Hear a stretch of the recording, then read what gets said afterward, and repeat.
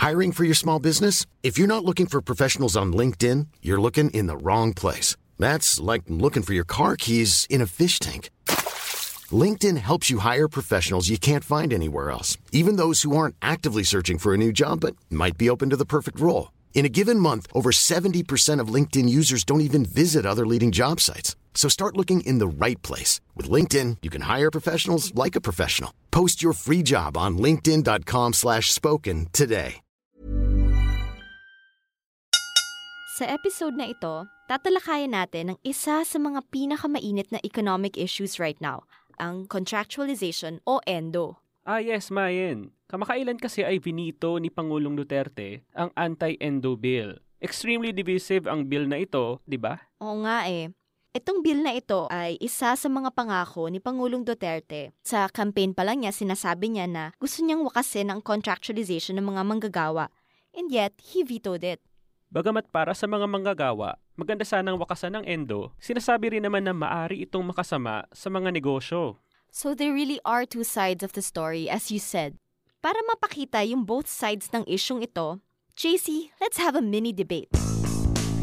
Ako yung against the bill, ikaw naman will take the position for or in support of the measure. Sige, gusto ko yan, Mayen. In other words, ikaw ba dito yung neoliberal na kapitalista, samantalang ako naman yung manggagawa?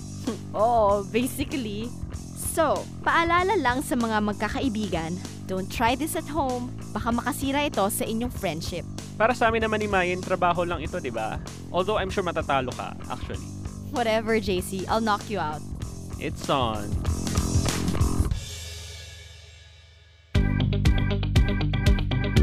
Ako si JC Punong Bayan. Ako si Mayen Vital.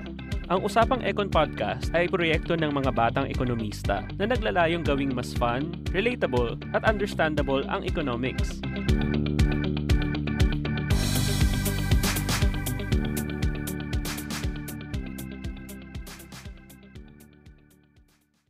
Simulan muna natin sa definition of terms bago tayo mag-debate. Ano nga ba ang ibig sabihin ng ENDO, JC? Unang-una, Mayen, alalahanin natin na ayon sa batas, pag naka-6 na buwan ng isang empleyado, dapat na itong maging regular at makatanggap ng sapat na sahod at benepisyo tulad ng SSS at PhilHealth. Pero marami kasing negosyo ang nananamantala rito at gumagamit ng tinatawag na 555 contracts, kung saan hanggang 5 buwan lang ang kontrata para maiwasan nilang gawing regular ang kanilang mga empleyado. Alright, with that out of the way, JC, pagdebatehan na natin to. Game!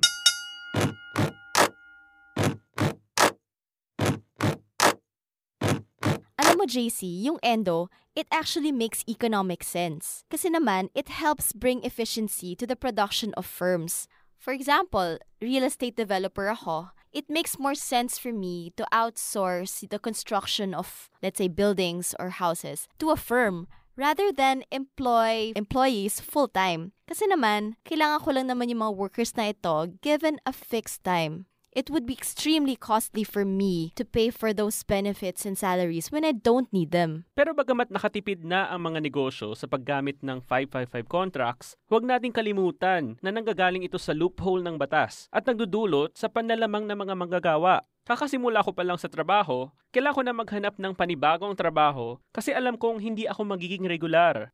Sa totoo lang, itong ENDO ay pag-atake sa seguridad ng trabaho ng maraming manggagawa sa Pilipinas. But in that case, JC, you don't need a new law. We already have enough laws, regulations, Supreme Court rulings, jurisprudence, dollar regulations covering yung mga illegal acts na kung saan nagkakaroon ng ganyang labor-only contracting practices. Pero sa totoo lang, Mayen, hindi sapat ang mga regulasyon at court decisions na sinasabi mo. Kailangan natin ng batas galing sa Kongreso na tuluyang magbabawal sa tinatawag na fixed-term employment o isa pang kataga para sa ENDO. JC, ending ENDO will hurt the competitiveness of our country, especially in the region. Number 1, it will add cost to businesses. It will weaken them. Imagine mo yung mga SMEs natin already struggling with the high cost of doing business and you're gonna pass on such a huge compliance cost to them. Second, it will harm the flow of prospective investments in our country. Nakaka-turn off to sa ating mga investors abroad. But mind, this is such a worn-out argument and in fact, it doesn't have any empirical evidence. Unang-una, hindi lang naman labor costs ang tinitignan ng prospective investors. In fact, may mga survey na nagpapakita na mas importante para sa kanila ang sapat na infrastructure tulad ng mga daan, tulay, kuryente at tubig. Pangalawa, kapag pinagbawal ang endo, hindi naman ito talaga dadagdag sa gastos ng mga employer, lalo na kung binibigay naman ninyo ang sapat na sahod na naaayon sa batas. At kapag hindi na kayo umasa sa recruiters o contracting agencies, mababawasan ang gastos ninyo sa training costs at dagdag pa sahod kaysa kung umasa na kayo sa direct hiring. Number 1, JC, I disagree na walang empirical basis sa aking arguments. Although I must admit na ang literature ay concentrated sa developed countries at iba pang developing countries na hindi Pilipinas. Although in these studies, nakikita na meron naman talagang negative effect ang mas strict na employment laws favoring workers. At pinapakita rin sa literature na kung may mga ganitong klaseng employment protection laws, ang mga firms na kayang mag-keep up ay yung mga malalaking firms na. At ang mga dehado, ang small-medium enterprises. So in short, posibleng ang makaapektuhan ay ang ating mga SMEs. And number 2, regarding your point na di naaasa sa contracting agencies pag may anti-endo bill, well, in fact, the bill itself still allows subcontracting. Ang mangyayari lang, yung mga contractors ay may extra cost to get license, which they will pass on to the firms trying to get their outsourced services. So, tataas lang din ang costs nila. Pero ito na nga Mayen yung problema dun sa kasalukuyang anti-endo bill. Kailangan talagang taasan ang penalty sa mga employer at contractor na magpapatuloy ng endo. Pero napakahina ng bersyon ng anti-endo bill na dumating kay Pangulong Duterte. Hindi man lang na-merge yung bersyon ng House of Representatives at saka ng Senado, samantalang yung bersyon ng House ang sinasabing mas may ngipin para labanan ang endo. At kapag walang sapat na parusa para sa gumagamit ng endo, baliwala ang effort sa pagpapatigil nito. Paano naman kaming mga negosyante, JC? How do we deal with those who are not performing, lalo na kapag meron na silang security of tenure? This is a valid point, especially if the workers feel that it will be hard for the company to fire them for not performing. Pero yung performance naman ng workers ay hindi lang naman nakadepende sa threat ng pagkakasibak nila. Pwedeng imbis na sticks, pwedeng carrots yung incentives, tulad ng performance bonus, or mas magandang pag-monitor sa performance ng mga empleyado. That's easy for you to say. Kasi itong mga incentives na to, added costs lang to para sa amin. What do you think this will entail? E di tataas ang production cost. Magiging less competitive pa ang products namin. I will definitely pass on these costs to the consumers. Hindi lang naman monetary benefits ang pwedeng incentives, kundi pwede ring trainings or team building activities. At kung tutuusin, baka nga mas may malaking motivation pa ang mga worker kung alam nilang nandun sila sa kumpanya in the long run, kaya mas mag-e-effort sila sa trabaho nila.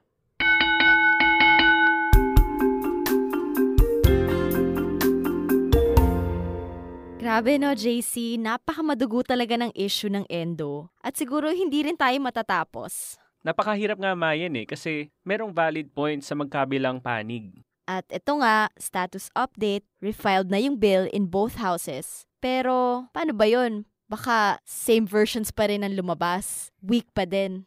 So basically Mayen, yung mga politiko natin, they're doing the exact same thing but expecting different results. Wait, di ba ito yung definition ng insanity? Di ba insane naman talaga ang politika sa Pilipinas?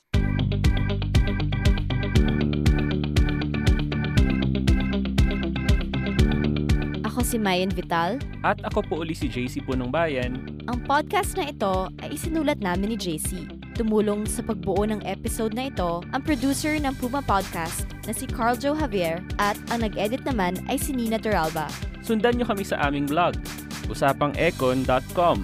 I-like at i-follow nyo rin kami sa Facebook at Usapang Econ Blog at sa Twitter at Usapang Econ.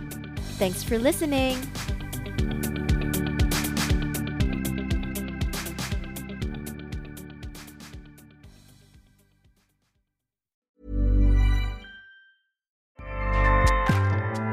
Acast powers the world's best podcasts. Here's a show that we recommend. The Real Housewives is a guilty pleasure for most, but if you're looking to not feel guilty about that pleasure, tune in to Everything Iconic with me, Danny Pellegrino, where I break down all the messy moments and behind-the-scenes antics of Bravo's popular franchise. And on Everything Iconic, I also interview celebrity guests like Kelly Ripa, Keke Palmer, Drew Barrymore, Cameron Diaz, and more about their guilty pleasures, their past work, and so much more. So if you're pop culture obsessed and find yourself watching way too much reality TV like me, tune into Everything Iconic with Danny Pellegrino, wherever you listen to podcasts. Acast helps creators launch, grow, and monetize their podcasts everywhere. Acast.com.